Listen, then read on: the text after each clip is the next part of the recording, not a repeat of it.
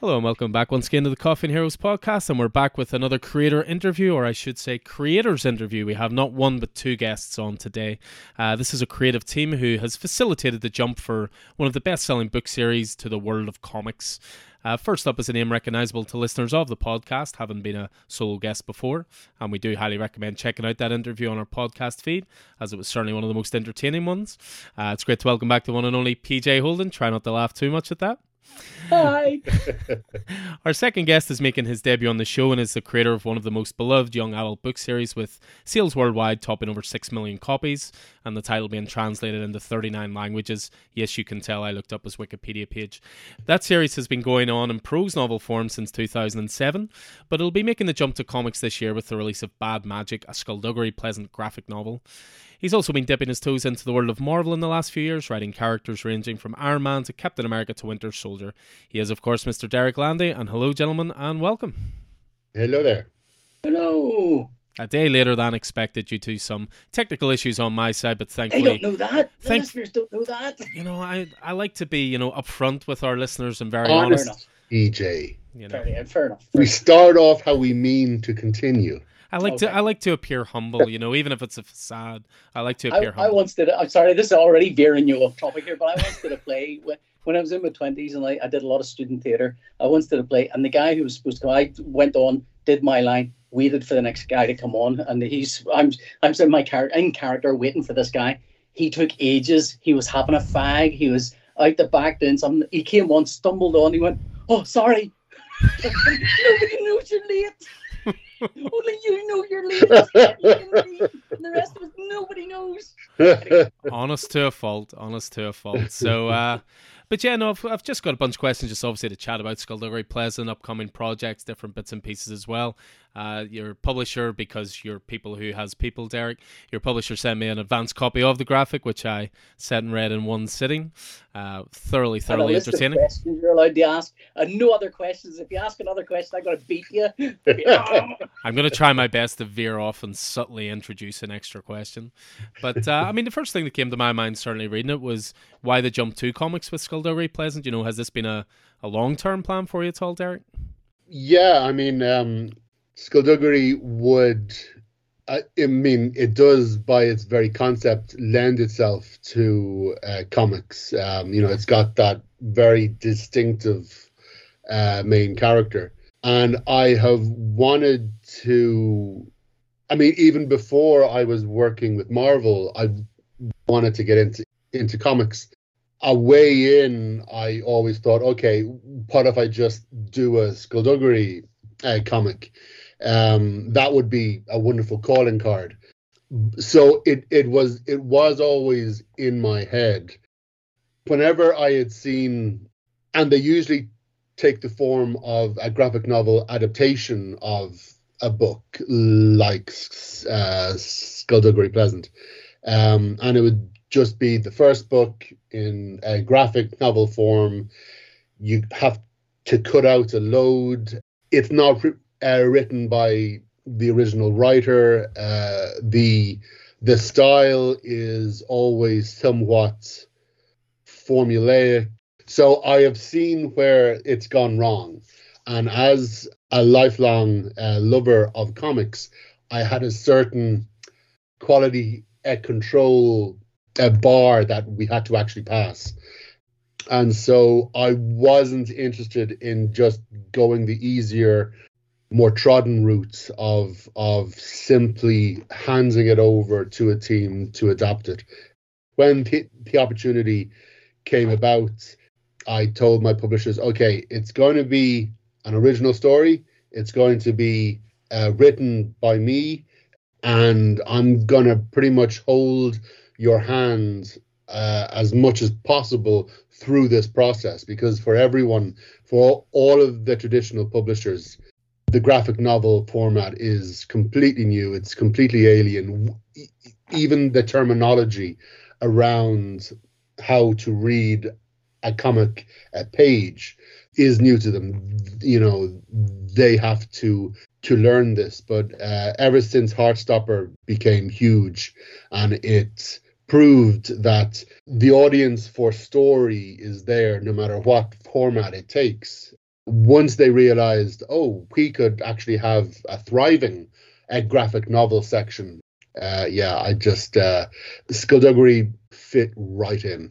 Yeah, it's nice to hear that. I think that's definitely a good approach, because I find certainly with adaptations of books, it doesn't really bring new fans to it, and people who have read books before think, why would I want to read the same story again? I've seen it with The Girl with the Dragon Tattoo. Vertigo did a adaptation a few years ago, and I think I've had copies of that book in the store ever since we opened. I don't think I've ever sold one. So I think the original aspect of it is definitely the way to go. I mean, how did you come together as a creative team? How did PJ factor into this part? I posted on Twitter, oh, I'm about to run out of work. The last desperate plea. Which, my really good mate John McRae has often said to me, don't tell people that. You can feel that way, but don't post it on Twitter. That's just silly. And I'm kind of I've blogged for decades, and even when I was blogging in the early 2000s, I'd blog about my career and about stuff that was happening and not happening. And I'd get other artists going to me, God, I really love your blog. It's so honest, but also I would never post stuff like that ever. I would keep that to myself. So I posted very honestly and genuinely. If anyone knows anything that might be cropping up, I'm looking for work, because it's very hard to. I mean, I've worked with most publishers, I think, with a lot of the publishers, and it's difficult. When I've got gaps in my schedule, they don't know. None of them know. How do they know you've got a gap in your schedule? So it's only when a project comes to me, and that feels very. It's the opposite of proactive. It's reactive. That's the word. Reactive. It's reactive. I'm sitting there kind of going, well, I hope someone notices I'm not working at the moment. That's no way to live, really. So generally, I mean, with 2000 AD, I know them really well. So I'll usually say to them, look, I'm going to be free in about 6 months, or I'm going to be free now if you've got any work lined up. And they'll usually have something, because that's a machine that keeps churning. And with Marvel and DC and stuff, I have some editorial contacts, and I might email them, but I'm kind of a little drop in the ocean for those guys. So I do. I mean, my Twitter account, I had quite a lot of followers. I knew I had quite a lot of writers that follow me, and I knew if you let writers know that you're available and they've got the right project for you, that one of them might contact you. I mean, generally it doesn't happen like that. Generally, the way it happens is they might contact you, say, look, I'd love you to do a thing. Maybe we'll pitch it, and then it might happen or it might not happen or whatever. But I posted that, and then Derek, take it from there. It was literally, I think, the day after I saw that tweet, and it was because, so we had been gearing up to it. It obviously took HarperCollins a while, because it is such an entity, to go, oh, okay, we're going to do this. Now, Derek, who do you know? And what is a comic? Yes, what is a comic? How does one comic? How do comics? Yeah, and I literally saw PJ's tweet the day before, and then we got the green light, and suddenly Harper and I think it was over the weekend for some reason, and Harper were suddenly kind of scrambling, because okay, this is now happening. Okay, we can we go for this artist? Can we go for this artist? And I go, everyone, calm down. I have engaged in a Twitter conversation with this guy maybe twice. Short, we've never actually met in person, and actually the 9th will be the first time we actually meet in Cheltenham. And you have met my wife though, but that's. Have I? Yeah, you signed a book for her at a signing a few years ago. My son wanted to get a book signed by you, and he copped out because he was too shy, and so my wife got you to sign a book to him. So you signed a book at a thing. But anyway, is your son code for you? You wanted it signed, and you went, "Oh no, I couldn't possibly." No, it's my son. It's my son. No, this is the creator of Monkey Arms. We are talking about. Yes, that's the one. That's the fella. his son has this self-published comic called Monkey Arms, and in Bad Magic we needed the teenage boy to just have something to be a fan about. Like he has the Fictional poster, he band, has a fictional the band, I think it t-shirt. was in the script. A fictional band. Yes, yeah. So Monkey Arms now official, unofficial band in the Skulduggery Pleasant universe, which is kind of fun. But yeah, so you were sorry, before I rudely interrupted you. You were saying the sequence of events that led to us working together was you had got to. Yeah, we had never actually met. I think we had exchanged tweets maybe twice, short little conversations, because I followed PJ once, just once. You go, okay, Judge Dredd, oh nice, okay, that's a follow. My Judge Dredd is like catnip to a certain age of man, and I know that. I know it's not me they find attractive. I know it's the Judge Dredd. But once we got beyond the Judge Dredd, I found him to be a wonderful human being. Yeah. Oh yeah, and very charming otherwise. Yeah. But yeah, so we just had those two small, short conversations, and then I saw, listen, if anyone has any work, I'm actually free for for whatever. I got, okay. The moment we got the green lights, I went, all right, you hush up now. I'm going to tweet to send a DM to this artist who might be available. And it just because if I hadn't seen that, I haven't a clue who we would have gone to, because the options that were being given to me were companies that had a roster of artists who could do in the style of, and those kinds of artists usually end up doing the straight adaptations of YA, and I think really the only exception was Kev Walker, who did a brilliant adaptation of something, can't remember what it was. Silverfin? Yes, Silverfin. And it was those, but it's Kev Walker, so yeah. I think there's an odd little demarcation between guys who do comics for the book trade and people who do comics, and that seems to fall down to some people. Their career kind of goes, I'm going to try and get into comics, and also I'm going to try and get into other venues, and they end up one or the other. They don't end up both. They end up one or the other. And so the ones that end up in the book trade kind of end up doing an awful lot of sort of book trade stuff, but don't kind of I don't know what the discipline's like in there. I don't know how they kind of manage it and stuff, but it's so weird that it's got this artificial demarcation. But I think as well it comes down to those industries are different. The book trade pays you differently than the comics industry. It was a whole, I can't go into exactly what happened, but it was essentially most book trade wants to pay you a big advance, a reasonable, an advance against royalties, which is great. And then you get good royalties. Poof, thank you. But that's not the way comics work. Comics work is you do this page, we'll pay you for this page. You do this page, we'll pay you for this page. And it was like when I looked at the way advances work is they give you half before you start and half at the end. And you're looking at it going, that seems like a brilliant deal. And then you kind of look at it and you go, oh no, about halfway through, I'm going to run out of money. Whoa, no, I can't be doing that.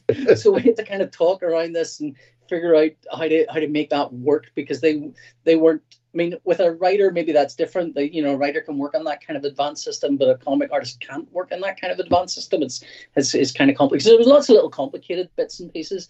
And then I think essentially the team that did the artwork, me, the colorist, the letterer, graphic designer, those guys were all my suggestions, I think, because I don't know if they had people or not. But it's funny, you want people you want people you can trust and you can trust. And I think as well, and I flatter myself in this, that with me, I'm a very safe pair of hands when you're doing a book like this. You know, for a publisher who doesn't know what they're getting into, and for a writer who's got a first adaptation or a first book with a publisher, I'm a very safe pair of hands. You're not going to get any startling surprises. I'm not going to turn up one day drunk at the company discourse on that. You know, you're going to get the pages roughly when you expect them. You're going to get them of a certain level. You're not going to get any big kind of. So I mean, that's sometimes to my detriment, because people sometimes want to be surprised, and sometimes, you know, it's.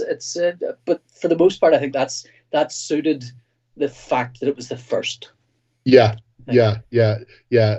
No, I think they and again, the thing about the Skulduggery team at HarperCollins is that they learn really fast, and obviously they're really good at their jobs, but also from the beginning they have been the ones to push new ideas and to be the first ones in the company to do this, to be the first ones, you know, to do that. We did it's a big risk for them. It's a big risk. It's a huge, yeah. And obviously they hadn't a clue what the hell they were doing. Yeah. And so, so getting it, like the first hurdle is to get them to understand and then appreciate the difference between an artist who does more work, as you say, in the book trade and a comic artist. And I said, okay, I don't want a more general kind. I want a comic artist. I want that sensibility, because apart from anything else, I know the speed, and I know the speed that a comic artist is used to, but also, and so that breaks down into, you know, the pressure of getting a certain amount of pages done in a month, but also just the attitude, just the energy behind the actual drawings, who they are appealing to, what areas of the brain they are hitting. I didn't want someone who might be a little bit safer. I wanted a comic artist. So yeah, that was the first hurdle to overcome, to make them appreciate the difference. So hopefully when they go on and do more graphic novels with other writers and other teams, they will be a little more appreciative of, you know. There were some incidences that I remember thinking, like, I don't understand what they're talking about here, but where it was, I think they're so used to, because yeah, I remember, I don't know, I remember you saying that they were proofreading the script and they were proofreading the caption descriptions, and it's like, well, you don't need to proofread captions. It's only me saying that stuff. You might need to proofread the dialogue, but you don't need to proofread the caption descriptions. Yeah. No one's ever going to see it. Yeah. I remember as well, I think there was something about, they were kind of, I think because of the way books are delivered in a draft and then a refined draft and so on. So they were maybe thinking I would deliver like 120 pages in rough form and then 120 pages in finished form. And I like going, no, I'll get you. You'll be getting a couple of pages a week. You know, you'll see this coming in, and it'll be as it's done. You'll see it build. You'll start with nothing, and you'll see page by page by page by page fill up. And that's the way comics work. You know, comics fill up. And I mean, I've seen it before on projects where you start with a blank canvas, 52 pages, and you fill those pages one after the other. And, you know, but you can see them adding up. Whereas I think, as I say, they were kind of going, so when you send us the first 120 pages of pencils, we're going to, and I'm like, no, you'll be getting, I mean, well, every time I send you some pencils, check them. Don't sit on, check them, and then we'll go through. So it's just and it's to be expected from people who have never done the comic before. But which isn't to say that, like, everyone else involved, everyone making the comic was very familiar with the language of comics. You know, the Pi Powers done the graphic design stuff, and Rob, who did the letter and stuff. We all knew what we were doing, so we're just kind of helping them a bit as well, and so they understood the way it all worked. So I mean, and I'm looking forward to seeing how it goes down. I don't know if we'll see advanced numbers. I don't know how all of that works. I don't know. Derek will know better than me, I'm sure. But like, I'm like, oh, I don't know. I do know that I took one copy down to the Cork Comic Con. I could have sold it a dozen or so times just by people picking it up, going, "Oh, was there? It's not out yet. It's not out yet." You just charged them £10 for a picture holding it. Just for a picture. That was that. I mean, jumping on that sort of art question. I mean, how intimidating, PJ, is it to adapt such a long-running and beloved series? I mean, so many people have ideas in their head as to what these characters look like and what this world looks like, you know? You could call it an arrogance, I suppose. I'm not worried. It doesn't bother me in the slightest. And part of that is, like, by the time someone sees it to criticize it, I'll be so far removed from it, it won't matter. Like, there'd be nothing I can do about it anyway. There's, like, someone could say, that's not what I expected them to look like. And I go, well, build me a time machine, I'll fix it for you. I can't do anything about that. But as long as Derek's happy, I'm happy. I hope the readers love it. I hope. I don't necessarily want them to, and I'm sure we'll get to this later, but they'll have an image in their head, and it will always be different from whatever it is I'm delivering. And that's okay, and it's fine. I don't even necessarily want mine to be the final version of what people think these characters look like. It's not going to be like that. Mm-hmm. And there was some stuff, I think, in the early days, in the first few pages, where I was there. It wasn't, because essentially the character's a skull, so that's easy.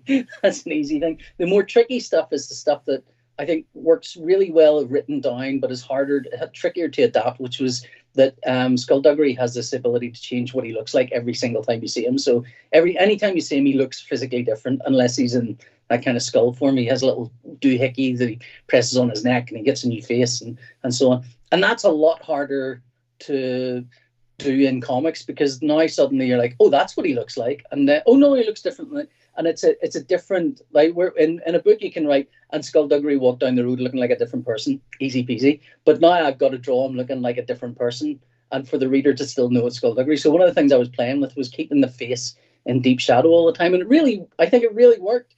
But then we kind of realized, no, we've got to see that he changes his face, otherwise there's no point. So we were sort of stumbling around some of the visual language of it as well, which was interesting. But yeah, I mean, I think as well. I mean, I'll be honest, I hadn't read the books. My son and my wife had, but I do know the characters age, and I know they start young and they get older and older. So they change, their looks change. So this is one moment in time from those characters. This is not the final. They will change their looks. They will change how they are expressed.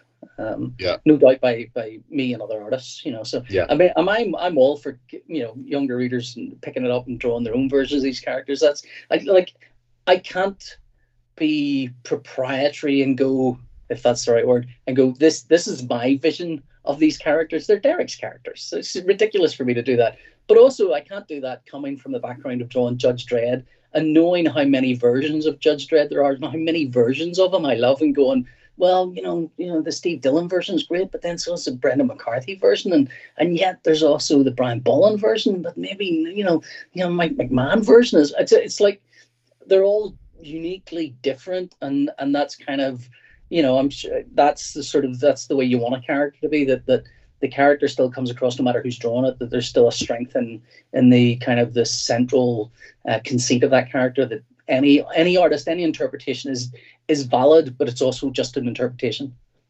That sounds like a really glossy answer. That sounded well thought out. Yeah, I had it all written down. I mean, expanding on that, I mean, Derek, did you give detailed notes on art and designs, or did you just stay out of the lane and let PJ deal with that himself? Mostly stayed away. There are touchstones, as to continue on the Dredd idea. All of those. I mean, you can have skinny Dredd, and you can have overly muscular Dredd, and as long as he has the chin and the uniform, it's still Dredd. And so, because he shifts so much through interpretations, the reader quickly comes to understand this is somebody's interpretation. This is an artistic interpretation of the word that is written in the script, and it's filtered through what the artist wants to convey and how the artist sees the character. And so the thing with Skulduggery and Valkyrie, they're both tall. He's a skeleton. He wears a suit. He has a hat. She has dark hair. She's strong, and pretty much that's it. So the little buckle thing with the skull, she has that too. That's also yes, signifying. Yeah.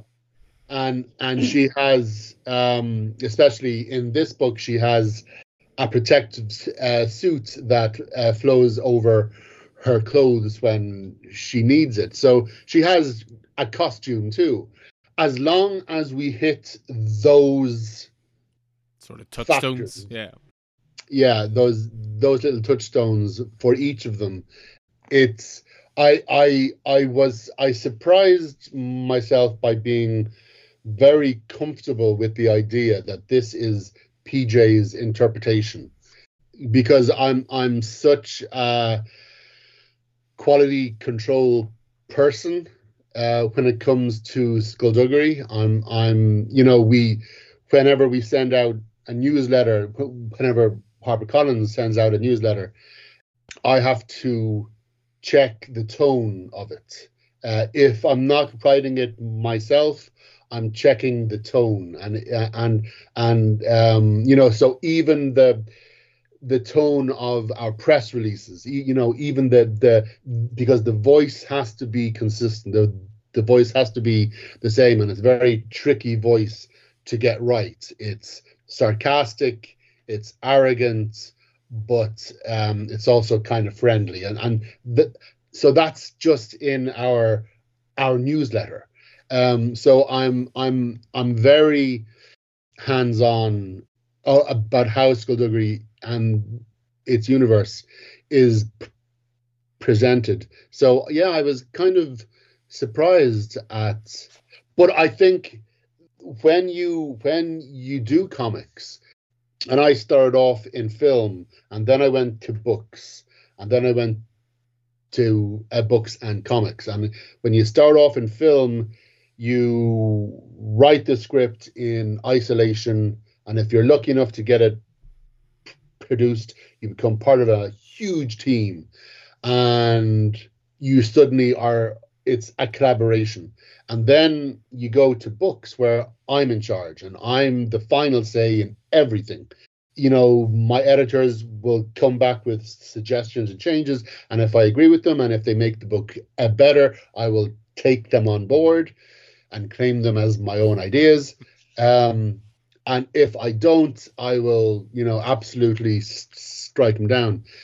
So to go from whatever it was, 16, 17 years, no, 15 years of Skulduggery books and being the absolute emperor of my world and being the final say in everything, because of my work with Marvel, and you go, okay, so the writer is important to a degree, and then it becomes a team effort. And it's not a team effort where, it's 60-40, it's literally 50-50 in how to tell his story. So it was because of that when it came time to make Bad Magic, I surprised myself with how easygoing I was. Yeah, I think the thing is that for the readers, there will be as many versions of what those characters look like as there are numbers of readers. So there will be no singular interpretation that will be right. Yeah. None. So the trick will be to make sure the voice is right, because that's what they'll recognize. And Derek's writing it, so of course the voice is going to be right. If I was doing it with another writer and Derek was kind of going, you guys do your thing, I suspect I'd be much more panicked about whether it would be received well or not. But I know it. I mean, I know the readers are going to hear Derek's voice through that. I know they're going to hear the right Skulduggery Pleasant. They're going to hear the right Valkyrie. And regardless of how many people would see the version that I do as the the only version. And there's a possibility some readers will go, this is the way I want these characters to look all the time. There'd be hundreds and hundreds of readers that will you would never be able to do that for, because they've got it in their own head what these characters look like. So it's just a matter of making sure you're true to the voice of the character, and that there's enough room for interpretation. There are some artists, I'm not a photoreal artist, so my artwork is not like, oh, I could take a photo and that would be literally what this is. There's a certain amount of, for want of a better word, slightly cartoonier artwork, which is more open for interpretation, where a reader can see it and kind of project their own ideas onto it. And so I wouldn't surprise me if there are readers that kind of see their version of those characters in my artwork, because there's enough room for that to happen, because it's not photoreal. If it were photoreal, yes, they'd go, no, this is, that doesn't look to me what I thought these characters look like. But because they're not photoreal, because there is a little bit more kind of elasticity for the imagination, that means hopefully the readers will come away. But so at no point was I ever worried about it, and I was just happy to have work. The ultimate not worry tool right there. I mean, with regards to Bad Magic, Derek, how hard is it to strike a balance between rewarding long-term readers but attracting first-time readers? You know what I mean? Obviously, it's such a rich and detailed world. I mean, how do you distill all that down to, as I say, letting new readers come into it, but also satisfying those long-term ones? That was the trick.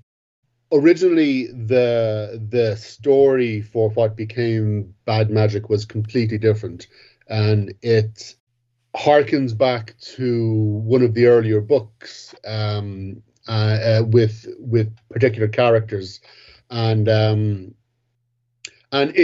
is a good story. It's a good plot. I'm going to use it in something, but the more I thought about it, the less I wanted it to intertwine with the books, because the trick is to get new readers. The existing Skulduggery fans will read this book if they like comics and if they like graphic novels, and if they're willing to give it a go.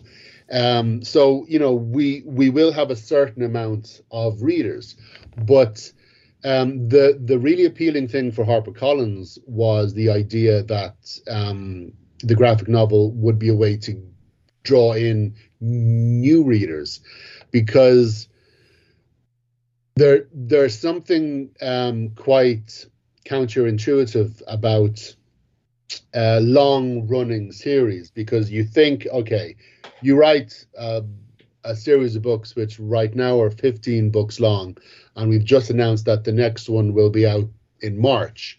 So this is going to be, at the end of this phase, 18 books in this series.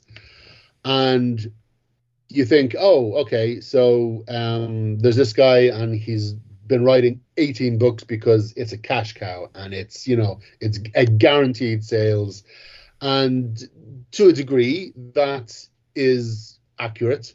But it's when you have a long running series, your readership is actually going to start to go down, because it's all about getting new readers. And the lovely thing about Skulduggery is that even now when I do signings, yes, I'm signing for, the girl in her mid-20s or the guy in his mid-30s or the people who started these books as adults and are still reading them now. But I'm also going to be every signing, I'm going to be presented with a whole generation of new, 9-year-olds who will happily stand in a queue with a 40-year-old tattooed biker, which happened in Drogheda a few years ago. This tiny little girl was, in front of this huge, big, hairy man. And so, the Skulduggery audience is wildly diverse. But so the readers are going to, hello cat, are going to respond to the graphic novel. But as I said, the appeal to HarperCollins was the idea that, okay, the graphic novel can maybe entice more people into a very long running series. And so once I clicked into that mindset, I said, okay, I don't want it to harken back to storylines or characters or events that have been already established. I want it to be standalone. So that will appeal to both the Skulduggery readers and hopefully new readers. And it's whether or not we're successful, I haven't a clue. The thing with writing is that when you're writing the thing, you think it's brilliant. When you've just finished it, you think this is wonderful. When you close down the program and you go out and yeah, look at me. And then you go back the following day and you go, But thankfully, that didn't happen with Bad Magic because I could close down the program and send off the scripts. And then we got PJ's art back and go, okay, so, that level of a creator's excitement, was maintained the entire way. So I think we stand a very good chance of accomplishing what I wanted to accomplish. But yeah, the important thing was that, this isn't just for the diehard Skulduggery readers. This is as much as possible trying to get as many new people introduced to the world as possible. And was the plan always, I suppose with HarperCollins not having the same level of experience as, say, an Image or a Boom or a Dark Horse? I mean, I did read the book, and obviously it's divided into chapters. Was there ever an inkling of doing it as a traditional single issue series, or was it always original graphic novel? I don't think that would even have been possible for them, because that isn't how they think. That isn't. There's a massive amount of infrastructure required for monthly comics, as you know, and they're just not involved in that at all. So it would, I mean, the what do you call it? The wall they have to climb to do that would be so high. And don't forget, I mean, they're coming to not knowing anything about comics anyway. So I think it's, the idea of doing a graphic novel at all came from Derek rather than them. So I don't think it was ever. I suspect it was written in 20-page chunks because maybe you were used to writing that kind of size. Yeah. Because I know it went from 20-page chapters to 21-page chapters when somebody did the pagination and went, oh, actually, we need it to end on an even number. Yeah. So can we give an extra page in every chapter? Oh, that was a rough day, I'll tell you. Yeah. I panicked. I panicked. I looked at the script. I went, oh crap! Hold on. Okay, so page turn. Oh no! I can't end on this side of the page. I have to end on that side of the page. So that entailed some panicked emails to HarperCollins. I go, okay, we are going to need either an extra chapter, so an extra 20 pages, or can we take those 20 pages and actually intersplice them, with so it gives some moments a little more kind of pizzazz. It gives some moments a kind of half-page splash or whatever, which I think is useful. Yes. Yeah. I mean, the thing with books is they don't do pagination until the book's finished. Whereas comics are they're all about pagination. Yeah. They're all about all structure.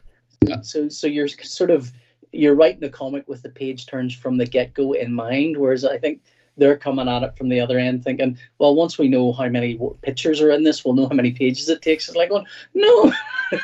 maybe they aren't thinking like that, but that's just in my head. That's how they're thinking. Yeah. So yeah, it's just some of those language difficulties with with a publisher versus, a book publisher versus a comics publisher. I hope they find the experience good. I mean, I'm hoping they all enjoyed it. I don't know. I don't know. I think they did. I think they have been, all of their enthusiasm for the project, I think, has been rewarded, because obviously after Heartstopper, it proved that there was proved something that comic fans have known for ever. There is an audience, and but again, this was, this is an experiment. I think it's this department in HarperCollins, it's their first time they've ever actually done this, and because of this, because their ambitions are now growing, once they see, okay, we're happy with Bad Magic, that was a successful experiment, now we want to do things like this with other writers and other projects and other books.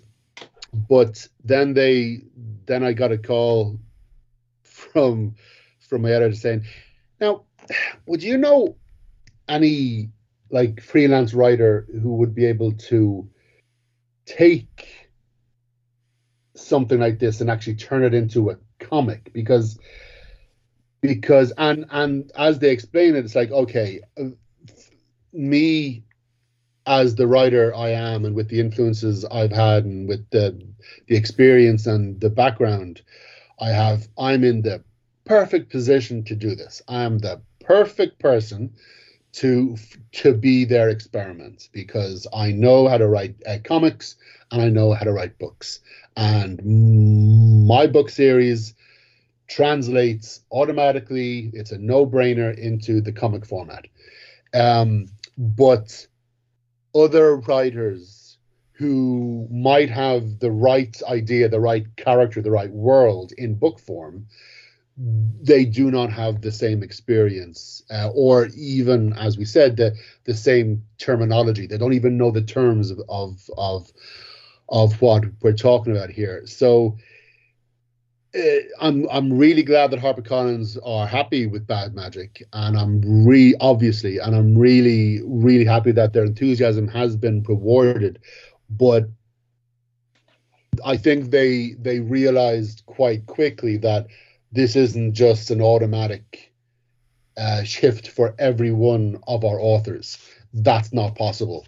But I think because they've been so happy, they've been so pleased with the process, because it was I mean, really the added page to each chapter was the only kind of hiccup that we had. And as it turned out to be wonderful, because I got to go back to the chapters that PJ had already drawn and go, okay, where can we put in a new page? And obviously the place to do it is an action scene, and we have a few of those. So I had my pick of them, and as long as one page ended on a move and another page began, then that gave us a page to just put in a cool visual, just something extra. I will say as well, if I'd been contacted by a book publisher who had no experience of doing comics, and they had a book author with no experience of doing comics and wanted to adapt a book of theirs, I almost certainly might have said no. because I've seen scripts by writers who don't do comics, and they can be difficult, because Derek's scripts were great. You could draw them; they were very drawable. And I've been very lucky in my career. I've worked with really good writers, but I've also seen scripts where sometimes it's not that they're not drawable; it's that the amount of drawing required to get across the idea, like opening a door walking through the door and picking something up in one panel, that kind of thing, where you go, yes, you could do that in a book, but almost impossible. Or visuals like the Invisible Man stood there thinking, and you're going, how do I do that? So it was, I think, it was a good team. For HarperCollins, probably the best setup that they could have had. And I would say as well, a lot of praise for Pi Power, who's doing a book now with Rob Williams. Pi's he's a brilliant artist, but an exceptional graphic designer, and is used to working in the book trade as well. So he acted as kind of a huge amount of sort of what's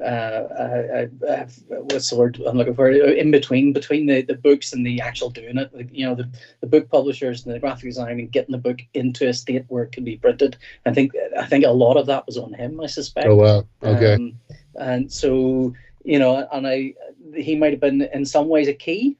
And the truth will, the truth of that pudding will come out whenever another one happens, and we see how easy it goes, how smooth it is.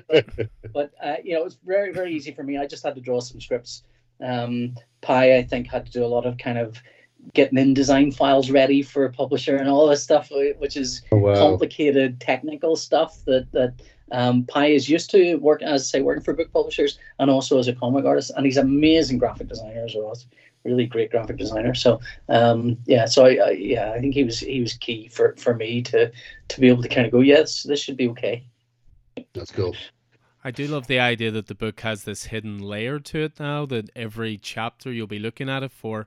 What was the extra page that got? So I think you need to run a competition there if someone can say the 5 extra pages or however many there were. Yeah. I mean, obviously, I'm glad that the extra pages. I suspect maybe, I don't know. I mean, I'll speak for you, Derek. Here, this is probably wrong, but as a 2000 AD reader and probably a long-standing British comic reader, call you British comic reader because you probably read more British comics than American comics. You're packing as much in as you can, and so like the pages are 5, 6, 7 panel pages. They're denser than American comics, I think, possibly because of the book, and possibly because of that. But to be given an extra page and said, here, you've got one page you can do something visually nice with. Suddenly, that those pages tend to be the ones where, right, a costume is revealed or an explosion or whatever it is. And those are still nice to have. I mean, I want pace. I want pace. But that's because I come from 2000 AD where 5 pages is all you get. So pace is all you can really do. But sometimes it's nice to take a breather and go, whoa, that's a cool moment. I think that's one of the things we sort of got in because we had those extra. We hit the stop and go, oh, sugar, we need extra. Yeah. Well, obviously, I like to think a lot of the groundwork then has been laid with HarperCollins. If there was to be a second book, a third book, is that something you're thinking about, or is it obviously you've announced a new trilogy of prose novels? But are there ideas percolating? There's only one man, and a talking cat. Now, let's be truthful here. But yeah, are there ideas percolating for any sort of further installments? Yeah. And the I mean, I suppose it does all depends on how Bad Magic does. Mm-hmm.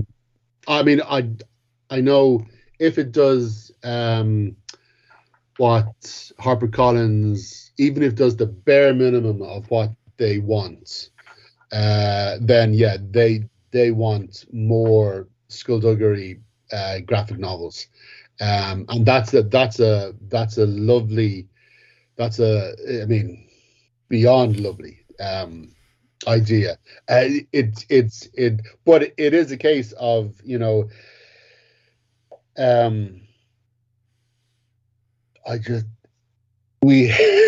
we can't screw up. But it's their, I think it's their enthusiasm, which is the main driving force here. As long as as Bad Magic sells what it needs to sell, then this could be the start of a Skulduggery graphic novel universe all of its own, and that's what I wanted. I want the books, the prose books, to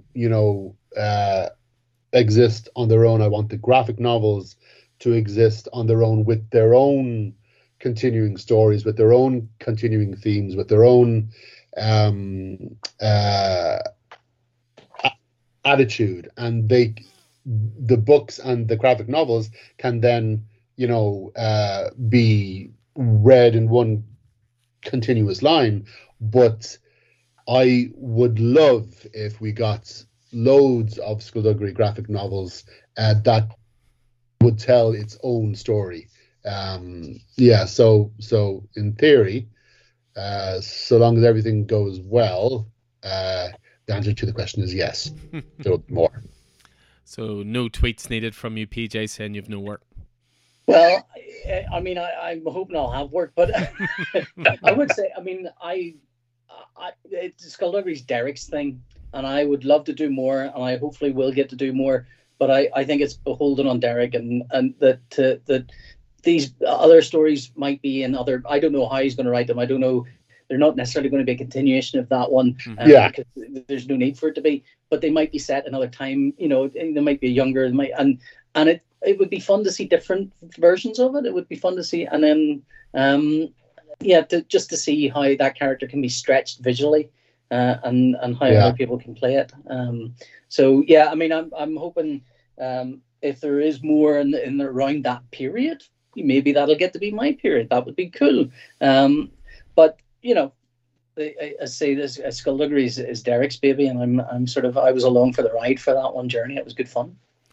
Well, outside of Skulduggery, it almost feels, Derek, like you're actually carving your own corner of the Marvel Universe as well. I mean, you have Falcon Winter Soldier, which then went into Captain America, Iron Man, All Out Avengers, Avengers Beyond, recently the Werewolf by Night special as well. It must be great to play in that sandbox. It is. I mean, I got into this because of a tweet that I think I was... The power of Twitter here before Elon Musk took God, over. Honest to God, yeah. What have we wrought? What have we lost? Because I had wanted to get into comics for years, and my agent is wonderful, and she gets any film studio on the line in an instant, and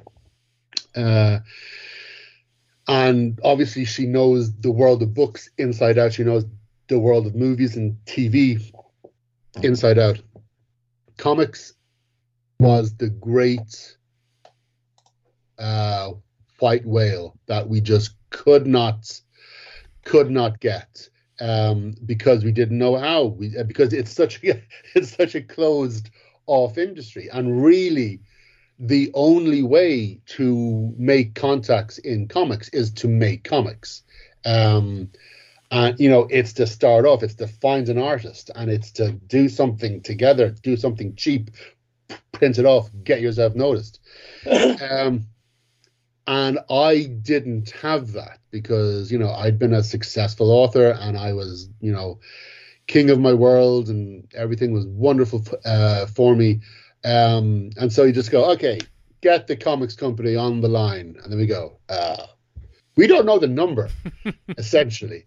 So we had been trying. It's curiously immune to agents. I don't know, comics artists and writers generally don't have agents in that industry. I suspect because the money's so little, but that's it's not that kind of industry. It just doesn't have it, except maybe in, I don't know, in the 60s and 70s where there would have been Argentinian agents or Spanish agents that represented groups of people, and that's how you have those influxes from those parts of the world. But generally not for writers, not for things, and there's a little more of a kind of getting to know the people first before you can really do anything, and then getting to understand you as well before. And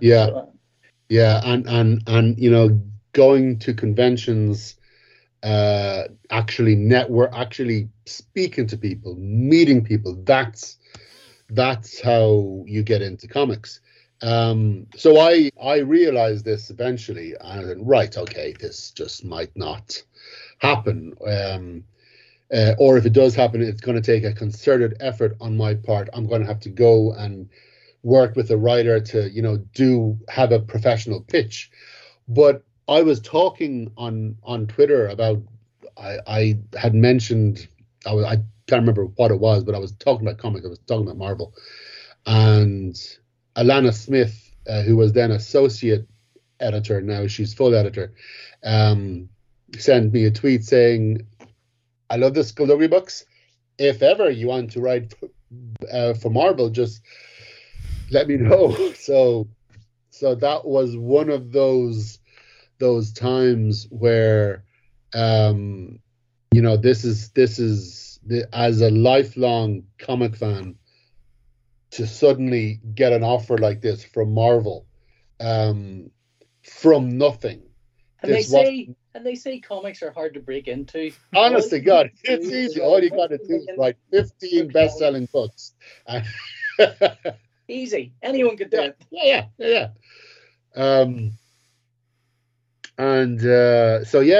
So she sent me this a tweet, and I started off on an 8-page story about J. Jonah Jameson, which was awesome to write.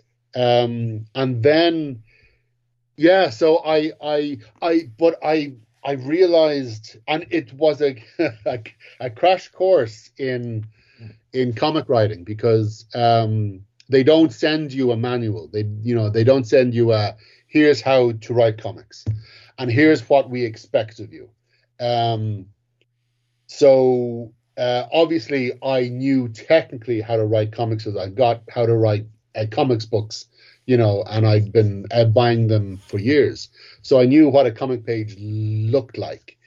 But it's the thing where you write a script and you send it off, and whenever I send off my editor something, he will send me back a document, or he will give me a call, and with the first draft, he'll take me to it. Derek, I love this. Now, I would look again at this part with this theme, but this line, loved it. I laughed out loud on the train. It was brilliant. And so that's what I was used to. And then suddenly I was sending Marvel my scripts, and you hear nothing, because they're so busy and they're dealing with so many writers. But I'm like, so do they hate it, or do they like it? Where's my notes? Yeah, where's my feedback? Where's my one-on-one? And so then, you'd get, okay, Derek, this is good, boom. Or, if they had a note, you go, right, Tony Stark doesn't really sound like Tony Stark, So, okay, you go back and you'd address that. But in general, it's, this is good, excellent. And so then they get on the writer, the artist. And then the artist, some of them will send the email thread, they will send in their thumbnails. And for years, I didn't know what was expected of me. Like, I didn't know if I could go, the thumbnail in this panel, you really have to reveal this aspect. So I didn't know what my area of responsibility began and ended. And now I realize through experience, because I actually straight out asked Alana, how much input from me at this stage are you comfortable with? And basically the answer is, if I can save the editor's work, then they will be fine with that. So I said, okay, so I send the script in, I get not really much of a reaction, but it's accepted. And then the artist sends in the thumbnails, and then I have started to go back on the thumbnails, and then you'll get the pages, and then you will, once all the art is done, then you're sent everything, and you go, okay, now come up with a lettering draft, and you go, okay, so now I've got to rearrange my script to react to the changes that the artist has made through his interpretation. And then you go, okay, so then you send that off, and then you come back with the lettered version, and you've got to give your notes on that. So I didn't know any of this. I thought this is a case of you write a script and you hand it over and you let the experts deal with it. But the experts are so freaking busy. And so it really is all hands on deck. So it was a trial by fire, but it was a trial by fire in a very contained, controlled environment, because I was given a series of miniseries. The Black Order, then Falcon, Winter Soldier, then Captain America, Iron Man, then Avengers Forever, and then that morphed into Avengers Beyond. And I'm probably missing out something else. But just to work with the Avengers, to get that email saying, okay, we're going to launch a new Avengers book. Here's your cast. Send us your, the first 5 story ideas. And, to any chance I have, I include Spider-Man, because my brief was you can have any character who has ever been an Avenger. So I said Spider-Man was an Avenger, so I can write Spider-Man now, because that was my gateway character when I was a kid.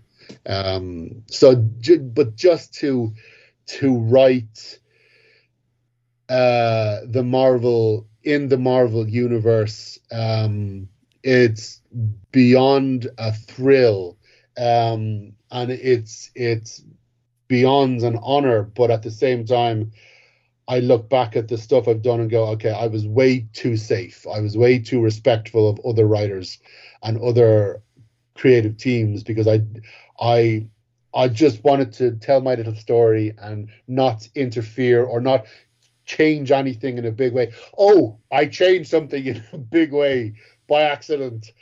I added one step in the evolution of the Beyonder. The Celestials did something and they gave the power to the Beyonders, and the Beyonders went off, and I put a step between the Celestials and the Beyonder, and I got so many people saying this doesn't make any sense, so yeah, that was wonderful. But that was my first taste, because I'm completely inoculated from that with Skulduggery, and I'm immune to it because whatever I say goes, and I can change the history and the characters and whatever else. But with Marvel, the readers are the experts, and I think I've done all my research, and then they say, "Have you not read this series?" And I go, "Oh, geez." With the big 2 stuff, though, I think people, they hate change, they hate it, and then they hate it for a long time, and then eventually they go, "Don't change that. That's part of the canon, and how dare you overturn it or change it? That's always been part of the canon, and we love it." And you're like, because I remember when Clone Spider-Man was outrageous and a terrible thing, and it was awful, and now everyone loves it. It's like, just wait long enough. You just wait long enough, everything will be good and okay. And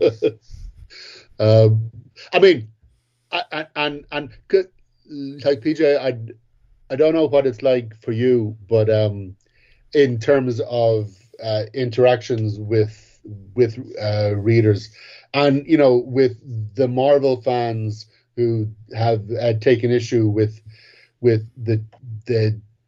change I made, they know their stuff. They really do, and they know it way better than I do. So I've got to come back with the writer's logic of, yeah, I get what you're saying, dude, but from the storytelling point of view,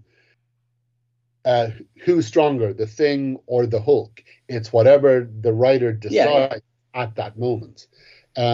So you've got to respect where they are coming from, because they're actually, they are kind of like the protectors of the canon.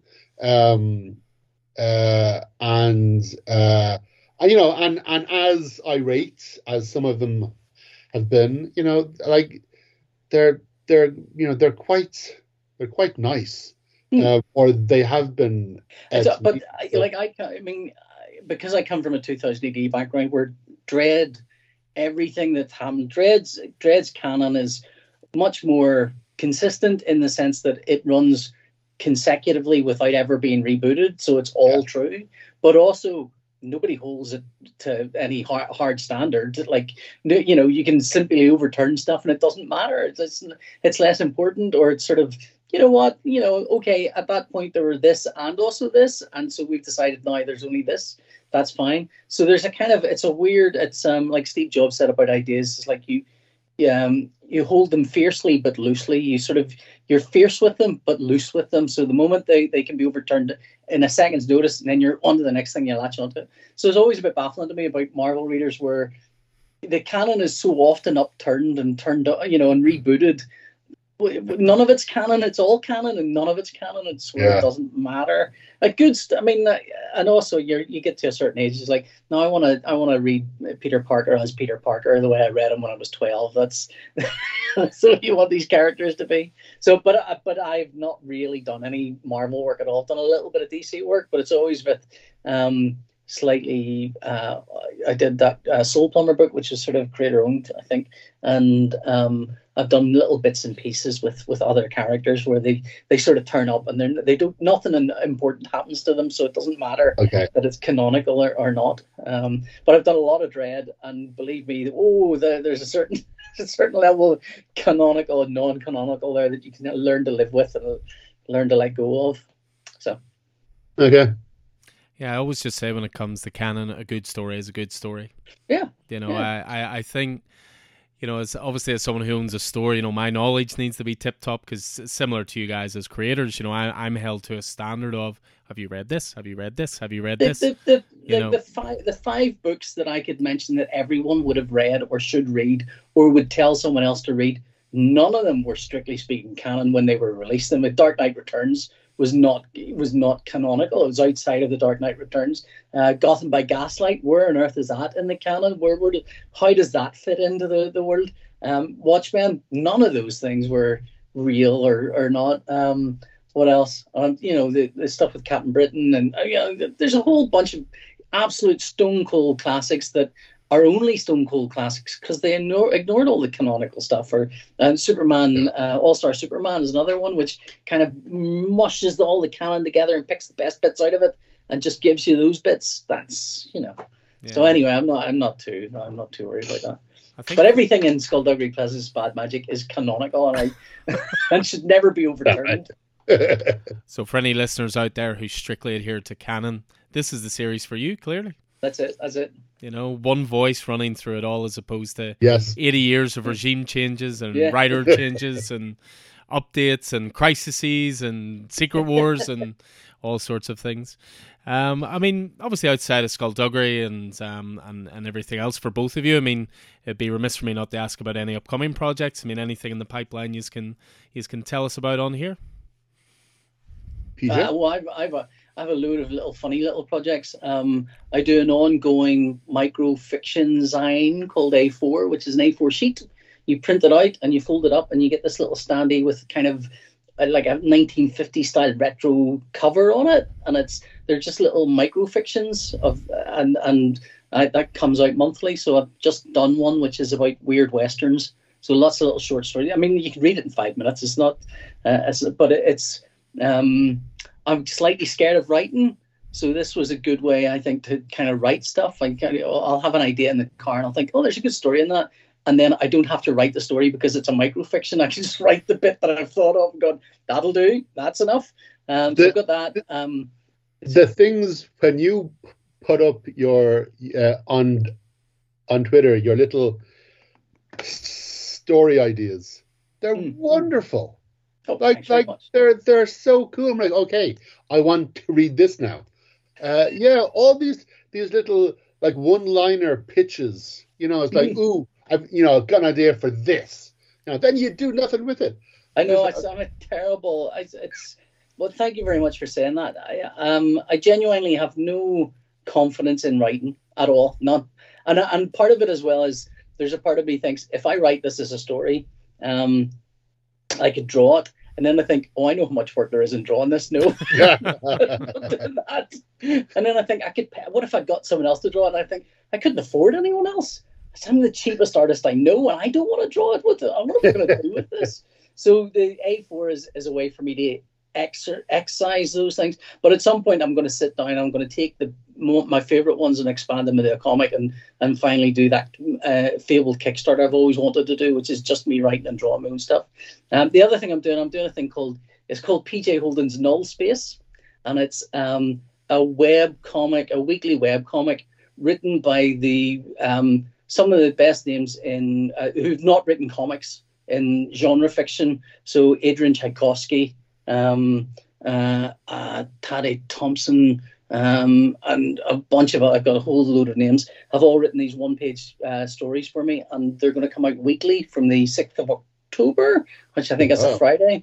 And it's called PJ Holden's Null Space, because I was thinking, I want, this is mine. This is mine. I want people to. What ties this whole thing together is I'm the artist drawing every single one of these stories, but they're all in different art styles because they're all different stories. And the writers have not conferred. They're all individual, one-off little one-page stories, and I'm just drawing them as If I get a story that's kind of slightly romantic, I'll draw it in a slightly romantic sense. If I get something that's pure gothic horror, it'll become a black and white piece. If I get something that's got a bit of comedy to it, I'll draw it in a goofy style. So they're all different art styles. It's not unlike the folklore thing I did, where I kind of adapted these folklore things, except these are all written comics. And as I say, they're all named. They're writers that are better known as writers of sci-fi and genre pieces. So Gareth Powell, for example, he's written a load of sci-fi stuff, and there's a bunch of others. There's a whole slew of names that are not coming to my head because I'm an idiot.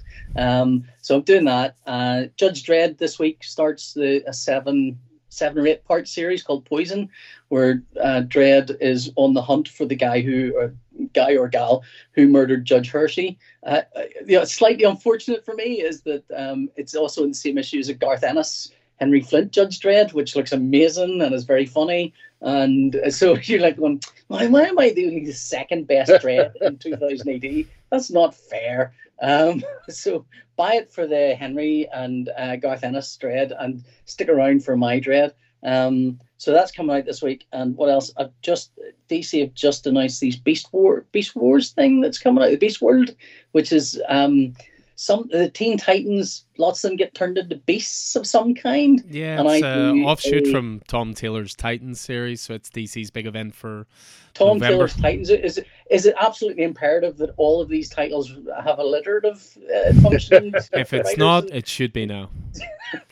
Tom Taylor's Titans. Well, I've drawn a very short Huntress tale with Sam Maggs writing it, which is a lot of fun. And DC says, "Can you color this?" I went, "Yeah, I'll color it." And then I said to him, I says, "How much? I've finished this. Here's all the artwork." I went, "Thanks very much." And I said, "I haven't got my contract yet." I went, "Hang on a second." And he came back and says, "Have you ever done any coloring for us before?" I went, "No." I went, "Oh."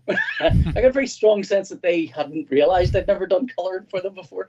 And I think might be the nicest thing I've ever done, because I've colored it myself, and coloring's hard. Coloring my work especially can be a bit difficult, I think, because a lot of artists kind of get the wrong impression from what it is, and I think they tend to kind of, one thing they steer away from is a lot of textures, and I like a lot of textures in my art, and there's a lot of open space for textures and stuff. So I think my favorite pieces on it is, I think, the last page, where the background has been colored and drawn, and it looks, because I've colored it, it looks a bit like some of the backgrounds from 101 Dalmatians, which is easily one of my favorite Disney sort of artwork styles. It's got that loose kind of sketchiness to it, and beautiful kind of washes of colors that sort of overspill the line work and stuff. And I don't think many colorists will do that. A possible exception would be Sean Phillipson, who, I've forgotten his first name, who colors Sean on a lot of his work, where he will his colors will spill out across the whatever it is he's doing. So I've got that, and and also the fabulous folklore. This book that's just out as well. Sorry, I don't normally have very much coming out, but I seem to have a ton at the moment. Fantastic folklore. How there a second ago? The power of Twitter. Power of Twitter. Yeah, it's on there anyway. You'll see it. It's a nice book. It's beautiful tales of folklore. It's a project I did with John Reppian, where John would write a tweet. And this is, again, what Twitter used to be good at. John would write one little tweet about a piece of folklore, and I would turn that into a full page comic, and one page, and I'd use the tweet as a sort of jumping off point for a comic, which might be about the tweet, or it might be something that contradicts the tweet or runs in parallel with it. So each piece of folklore is kind of its own little story, and there's 52 of them, and they also are accompanied by an essay John's written about that piece of folklore. So it's the comic and the essay with the folklore about it beside it. So that's a full page. And it's a beautiful, it's a gorgeous looking book. And I think it's a really lovely, there are books that you kind of go, I did a good comic there. That's a really nice thing. And I'm really, I'm proud of there it is. I'm proud of the book that Derek and I did. But this came out of my brain. this is me going to John, let's do some folklore stuff. And so it looks like that. So there's one I'm showing this on video, but if you're listening, you'll not see it. But there's the Boudica comic strip, and then an essay on Boudica. And they're all like that. They're all sort of beautifully graphic designed essays. So you'll get one little page of comics and the essay. So they're a perfect toilet book where you can take it in with you and read two or three very interesting that has things. To be the blurb on the book itself, doesn't it? The perfect toilet book. So I have a lot of stuff coming out, and that's it. PJ out. All right, over to you. No, I've got nothing coming out now. We're out with Bad Magic, and March we're out with A Mind Full of Murder, book 16 in Skulduggery. So then I got no, that I can't even talk about Marvel. Yeah. This is one of the things with comics is really weird, is when you're the artist on, especially for the bigger the company, the harder this gets, is you don't know what you're allowed to talk about or when until somebody spills the beans on Twitter or wherever, and then you go, is it okay for me to mention this now? Can I send people artwork? What, am I even allowed to say that? Maybe I've revealed too much about that Beast World thing. I don't know. Should be all right. You're okay. The previews books came out this week, and all the Beast Wars one shots are in it, so I'm pretty sure you're just about okay there. But that's all right then. I'll send you. Just between us. I'll send you if you want to see it. Well, we're so close to having Derek slip up there, and his lawyers were knocking down the door to say, "What do you think you're doing?" But yeah, no, we'll wrap it up, gents. But I just wanted to bring attention to the fact that obviously with regards to Bad Magic, you're going to be embarking on a UK and Ireland tour to promote the book. I know you'll both be there in Cheltenham, you had mentioned, a series of other dates as well. But I do want to draw attention to one specific signing where you will both be there as well, as I would like to exclusively reveal on the Saturday the 4th of November. I believe we will have the pleasure of your company in our humble little store. And look, if anyone sat through 2 hours just to get to that nugget of information, you deserve it. Well, this is the first time I've talked publicly about it. I've mentioned it to my other half, and I've mentioned it to one specific big Skulduggery Pleasant fan in store. He's actually met you a few times, Derek. I think the last one was at a Waterstone signing, but he's particularly excited for this one. He's that guy you've got the distance order on. Suddenly he won't be allowed in store. But no, it's something we're really looking forward to. We love doing signings in store. We've just come off the back of one there at the weekend. Actually, we had an American writer over, David M. Boer, which was pretty fantastic. But this will be the first ever artist-writer combined signing. Oh, lovely. Yeah. Yes, yeah. Except for when you had Declan sign and stuff, because he is also a writer-artist, but in one person. He pretends to be a writer. He pretends to be a writer. He's an artist. He's just sick of drawing for the last 15 years, so he wants to write because he knows that's not quite as much work on the shoulder. That's where the money is, and it's the easy money. But no, it was really interesting because I had Patricia in the store yesterday. And she had come in to have a look at the store, and she said, "Now, just be mindful." Patricia is the HarperCollins. HarperCollins. Yeah, right, so she was in store with me, and we did were she having. come over from England to do that? I think she's from here. Oh, shit, that's all right. I could be was going wrong. to say that's mad. But what was great was she was sitting chatting to me, and she was like, "Now, I know you're talking about like a 3 hour window. Now, Derek likes to spend a bit of time with people who are good enough to queue for him and stuff. I mean, how flexible is that 3 hours? Can that go longer?" And all I could think of, and I said this to her straight away, was, "Have you ever met PJ before? You think it's only going to stretch to 3 to 3.5 to 4 to 5?" Which she had a good laugh at, but yeah, but I think what you'll find is a lot of them, more of them, will be there for Derek than for PJ. Just Derek will have to talk fast, and I will just be talking away to the one person who accidentally glanced at me.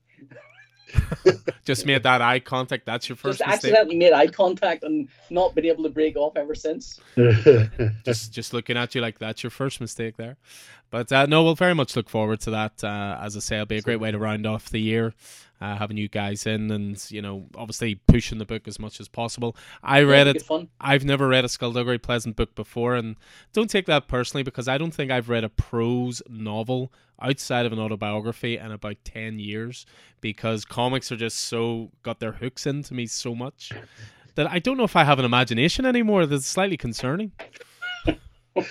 I need the pictures. I need the art. But no, I really, really enjoyed Bad Magic. It was perfect for a first time reader.